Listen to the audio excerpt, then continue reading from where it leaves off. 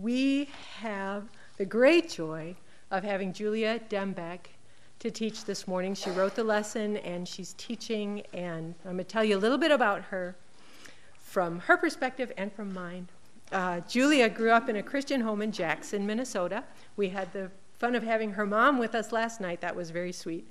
She trusted Jesus as her Savior as a young age, but came to truly treasure Jesus in her early 20s after walking through deep suffering and a significant health diagnosis, which to this day has significantly aligned her perspective to things of eternal value. Julia and her husband Ryan have been married for 12 years. They have 3 sons, Joshua, 6.5, Caleb, 4.5, and Elijah, almost 2. Before staying home with her boys full-time, Julia was a counselor and program manager at a Christian domestic abuse shelter, but is now thankful for the opportunity to homeschool her boys. She also enjoys having a good cup of coffee, connecting with others, and seeing how God is working in big and little ways. As a family, they love being outside as much as possible. Some top summer activities include playing backyard soccer and baseball, hiking on trails near their home, and going to the beach. Julia and Ryan started attending Bethlehem 12 years ago. They love this body and find joy in being able to serve. Ryan is an elder, and Julia serves on the women's ministry leadership team and helps lead moms and helps teach Bible study. She's thankful for the gift to learn and grow from one another as we aim to know God through his word and make him known. And I am hard-pressed to think of anyone I know whose joyful, enthusiastic love for Jesus radiates from them as much as Julia's does from her. It's been a joy to get to know her, and she's always an inspiration to me. Come on up and we'll pray. Father, I thank you so much for the love for you that you have put in Julia's heart, and I pray that you will continue to cause it to grow ever stronger and deeper. Pray that you help her this morning. I thank you that you have helped her as she's prepared. And I pray that you help her now, that your voice would speak through her, that our hearts would be tender, and that her winsome delight in you would be contagious, and we would all leave here with more delight in you in our hearts. In Jesus' name, amen. Amen. Thanks so much, Beth. Well, it has been such a joy studying through these parables with you all over the past few weeks. I have been spurred on and have grown just in my treasuring of Jesus through the discussion group, the women in my discussion group, and many of you in this room in conversations we've had even outside of Bible study. I know many of you have decades of walking with Jesus, and yet you open up your Bibles with just this fresh awe of wanting to know Jesus and beholding him in his preciousness. And that is my prayer for us this morning, that whether you have been walking with Jesus for decades or you are recently walking with Jesus, that we would leave this morning having just that fresh desire to say, yes, knowing Jesus and making him known. There truly is nothing greater. And this morning, we are going to be looking through Matthew 13, specifically verses 44 through 50, to help us in seeing more of Jesus. If you have your Bibles, open up to Matthew 13, or you can find it in your workbooks on page 27. So let's get our bearings for where we are in Matthew. Jesus is fairly early on in his ministry, but he's already attracted crowds and has gained just rising opposition from Pharisees. And if you were here for week 1, Jared walked us through parts of Matthew 13. He helped us see why Jesus speaks in parables, and he walked us through a couple of the parables in Matthew 13. We saw Jesus was speaking to the crowds and the disciples, and then he left the crowds, and then the disciples came to him, and they wanted to know, Jesus, why are you speaking in why are you speaking in parables? Why are you explaining things like this? And so they wanted to know more. So Jesus explained the parable of the weeds, and that's where Jared left off, and this is where we are going to pick up. Jesus continues to explain 3 more parables to the disciples, and I've titled the first 2, Precious Treasure in verses 44 and 46, and Precious Warning in verses 47 through 50. And my aim for us today is to find our supreme treasure in King Jesus. I'll start with reading the first 2 parables, make a couple observations apply it to our lives, and then we'll do the same for the last. But first, let me pray. Father, what a sweet privilege and honor it is to come together as sisters and open up your word and learn and grow from one another.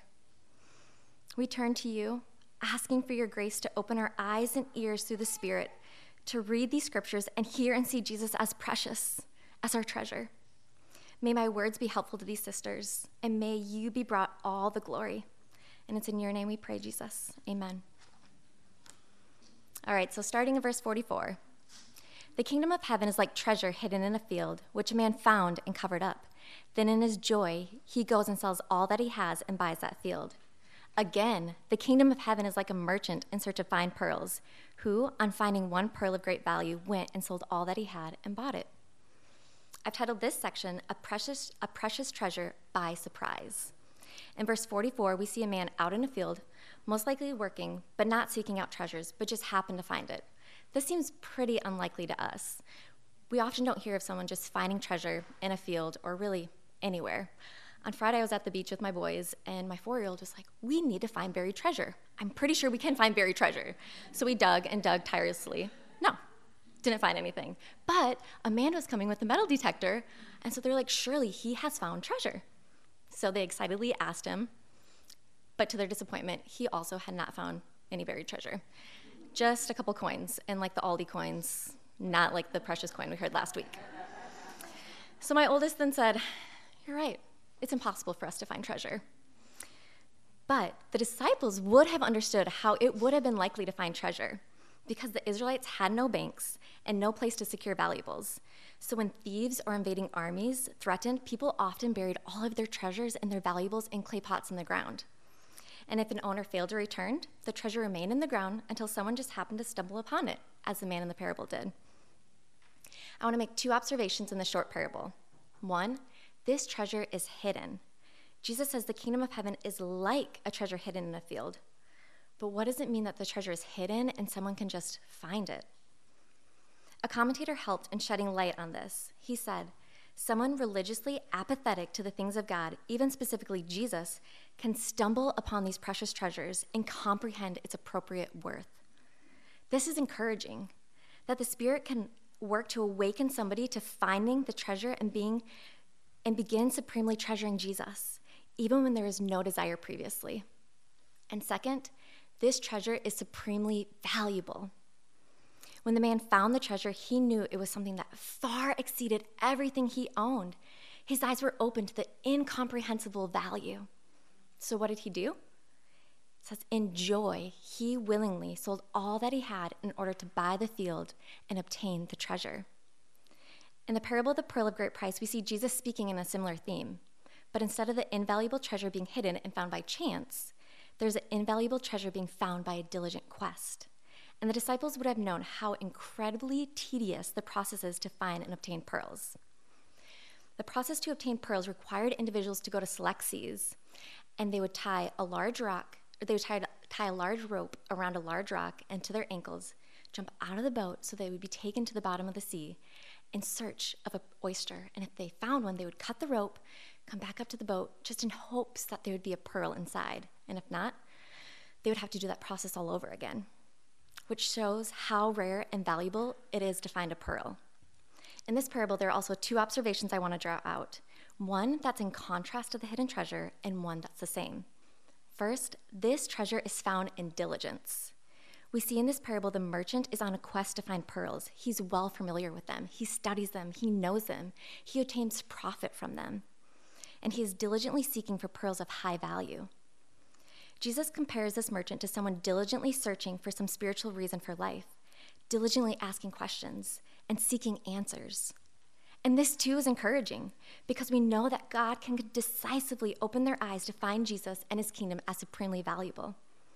Like it says in Hebrews 11:6, for whoever would draw near to God must believe that he exists and that he rewards those who seek him.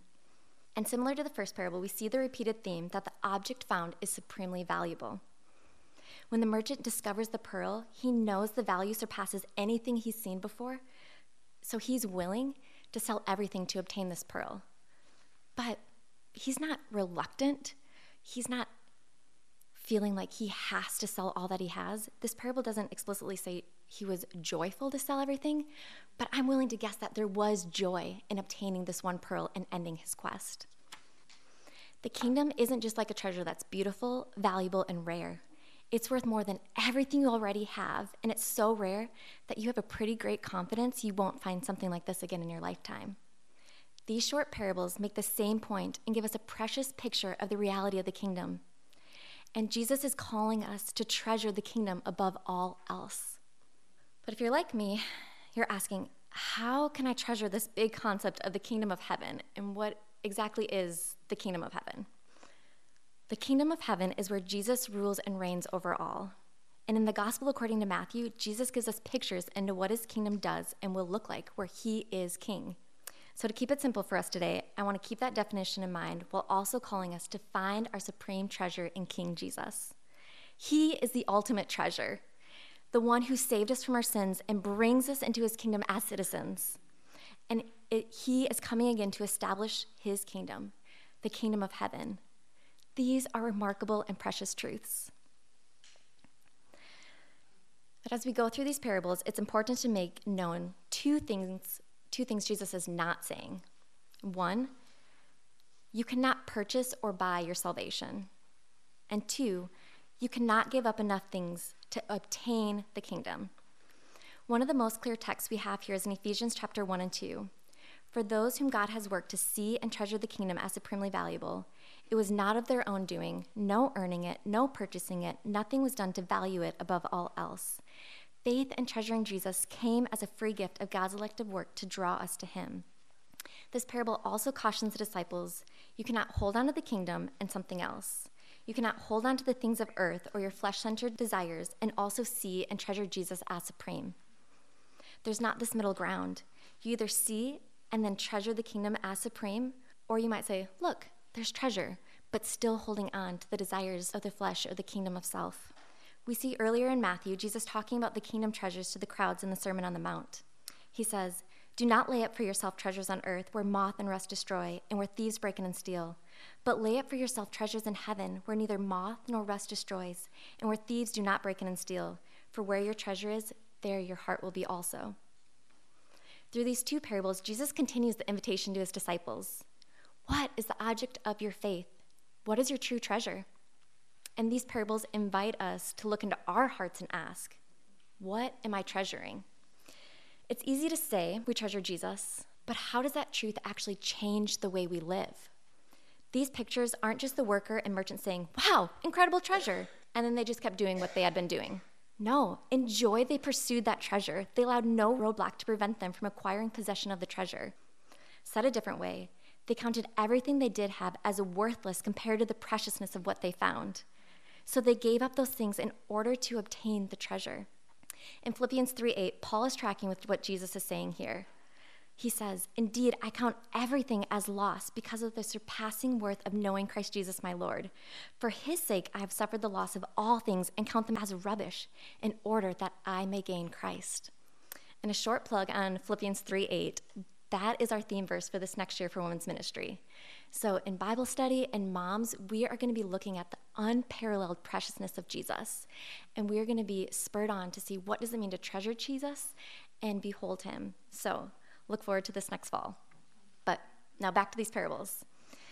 You might ask, I think I'm treasuring Jesus in the kingdom of heaven, but how can I confirm that I'm finding this truth as precious? To assess if you're treasuring the kingdom, Paul invites us to ask ourselves, is the way that I am living reflect the inward reality that Jesus is my supremely precious treasure? Is there a marked change in my desires and behaviors that indicate I have found the treasure of the kingdom? But what might be some of those marks of these changed desires and behaviors? Here are some questions to consider. What do you value? What do you spend your money on or give your money to? What do you spend your time doing? Your activities, the time you give to ministry, discipleship? Do you unreservedly pursue Jesus? Meaning, is Jesus just for Sunday or Wednesday, or is there an intentional pursuit to know him throughout the entire week? And do you readily share about this precious treasure? Are you eager to talk about Jesus and the things you are learning in the Word with family or friends, or are you eager to look for opportunities to share the gospel? And as you consider these questions now, And as you'll discuss them later on in your discussion groups, I pray that the Spirit would work to open your eyes to see what you are truly treasuring, or maybe what you might not be willing to give up. And that there wouldn't be the sense of guilt or reluctantly, okay, how much do I need to kind of change?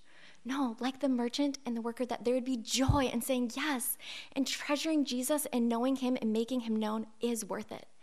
To have him is worth any of these little changes or things that I may count as loss.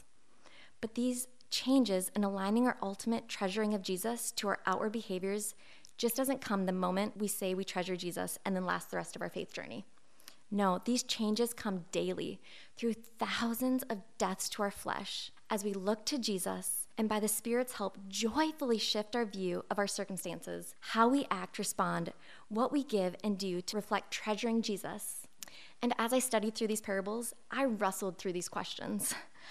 I was convicted and spurred on in really trying to say, I do treasure Jesus, but how does that reflect in the way I'm living?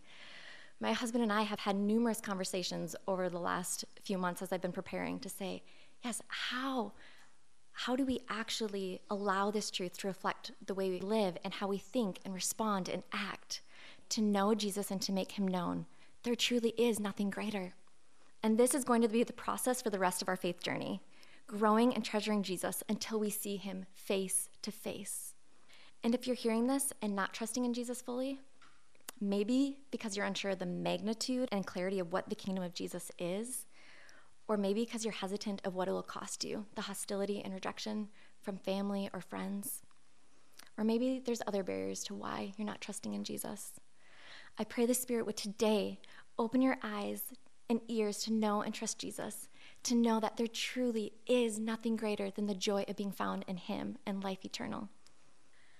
But these first two parables aren't just to confirm how you're viewing this precious picture of the kingdom, but they are to show you the reality that how you live in light of the coming kingdom now determines what you experience at the end of the age.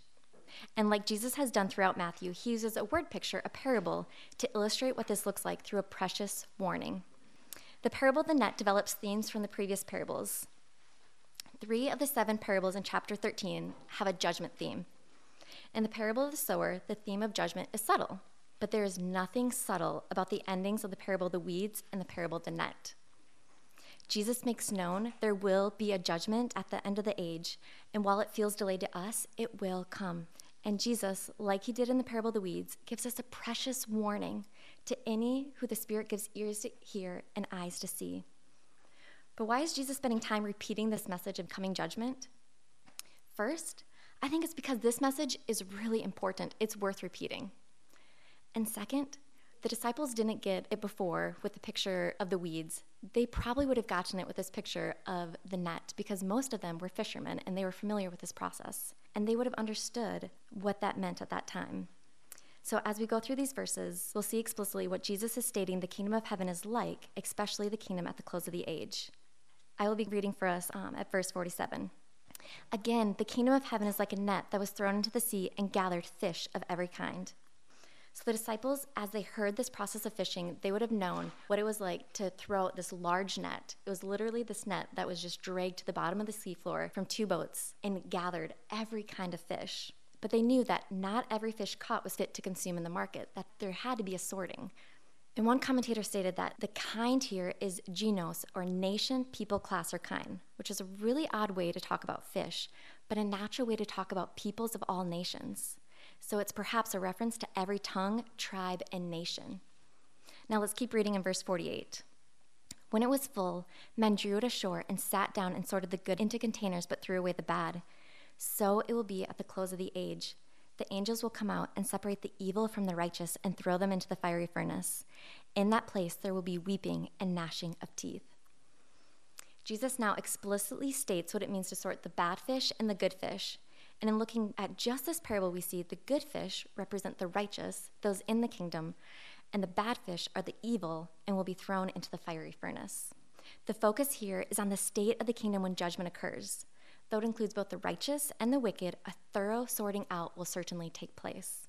When we look back at the parable of the weeds and the parable of the weeds explained, we see a fuller picture of the behaviors and outcomes of the righteous, those in the kingdom, and the evil and lawless ones, those out of the kingdom. I'm going to read Jesus explaining this parable starting in verse 36, so you can follow along in your Bibles. Then, when he left the crowds and went into the house, and his disciples came to him saying, "Explain to us the parable of the weeds of the field." He answered, "The one who sows the good seed is the Son of Man. The field is the world, and the good seed is the sons of the kingdom. The weeds are the sons of the evil one, and the enemy who sowed them is the devil. The harvest is the end of the age, and the reapers are the angels. Just as the weeds are gathered and burned with fire, so it will be at the end of the age. The Son of Man will send his angels, and they will gather out of his kingdom all causes of sin and all lawbreakers, and throw them into the fiery furnace.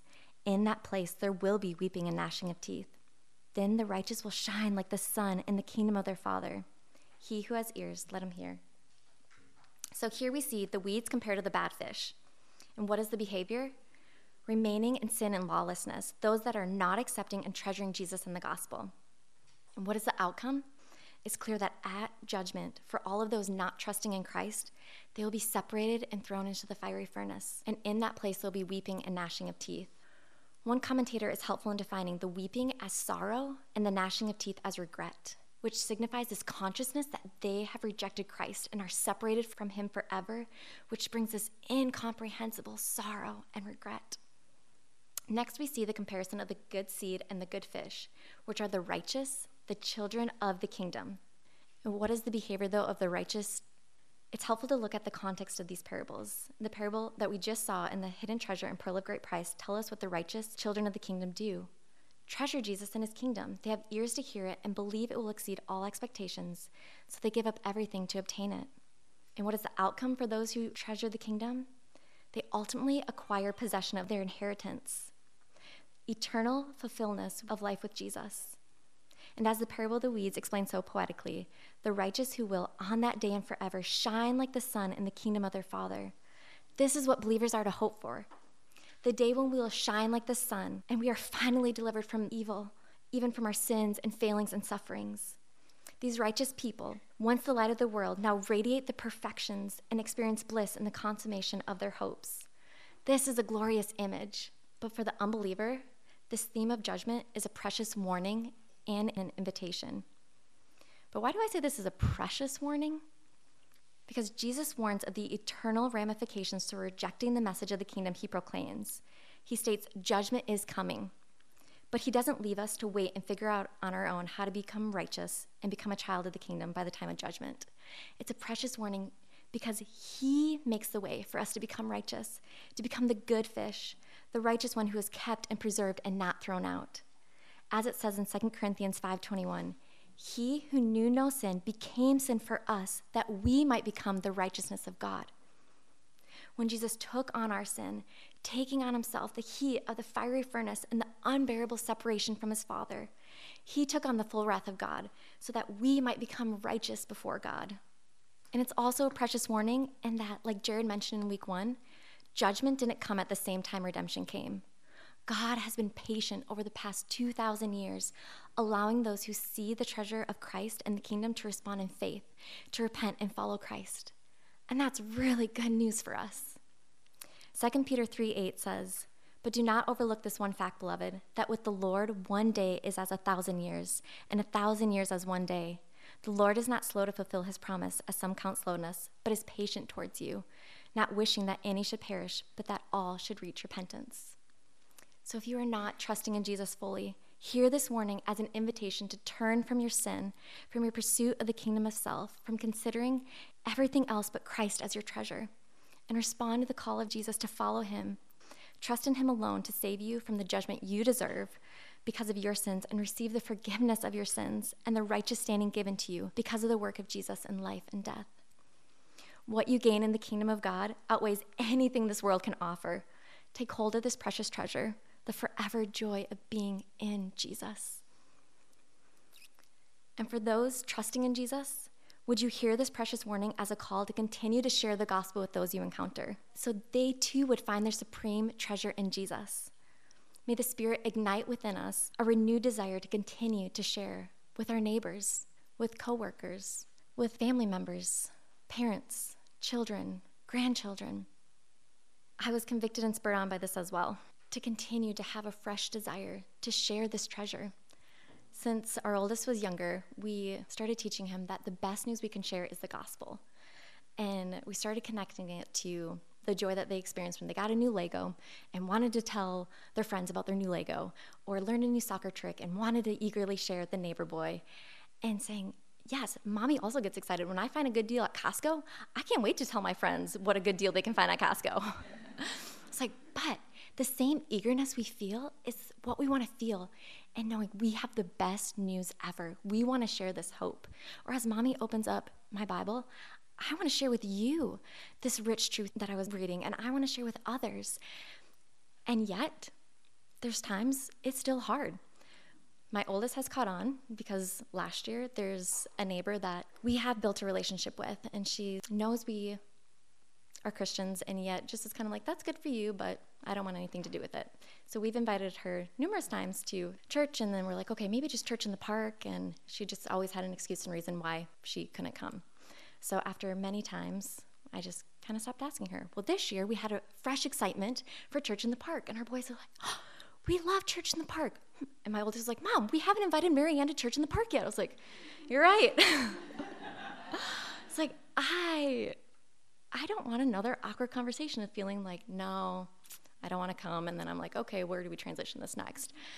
But as I was going through this, I was like, no, may the Spirit renew us, that we would not grow weary in sharing the hope that we have. If we truly believe that Jesus is our treasure and nothing else compares, why would I not want to say, yes, I want to share this with you? And as I close, I want to remind us that finding our supreme treasure in Jesus isn't static through our Christian walk, but a daily realignment that we are willing to abandon anything that prevents us from holding Jesus as our precious treasure. Growing and treasuring Jesus will come as we face trials, suffering, and even hostility. And yet that cost of remaining steadfast will produce in us opportunities to continue to grow and deepen our treasuring of Jesus. This cycle continues as we endure even more trials, suffering, and hostility, and lean into the promises of Scripture, which find their ultimate fulfillment in Jesus, producing in us an eternal weight of glory as we wait for him to return and establish his kingdom. Let's pray. Father, would you work this miracle in us by the power of the Spirit to find our supreme treasure in Jesus? Make our hearts and actions align that there is nothing greater than knowing and treasuring Jesus. And as we go from this place, would we have opportunities to share this treasure with those around us? Strengthen us to persevere through all things in you until you take us to be with you or you come to establish your kingdom here. We love you, Jesus, and it's in your precious name we pray. Amen.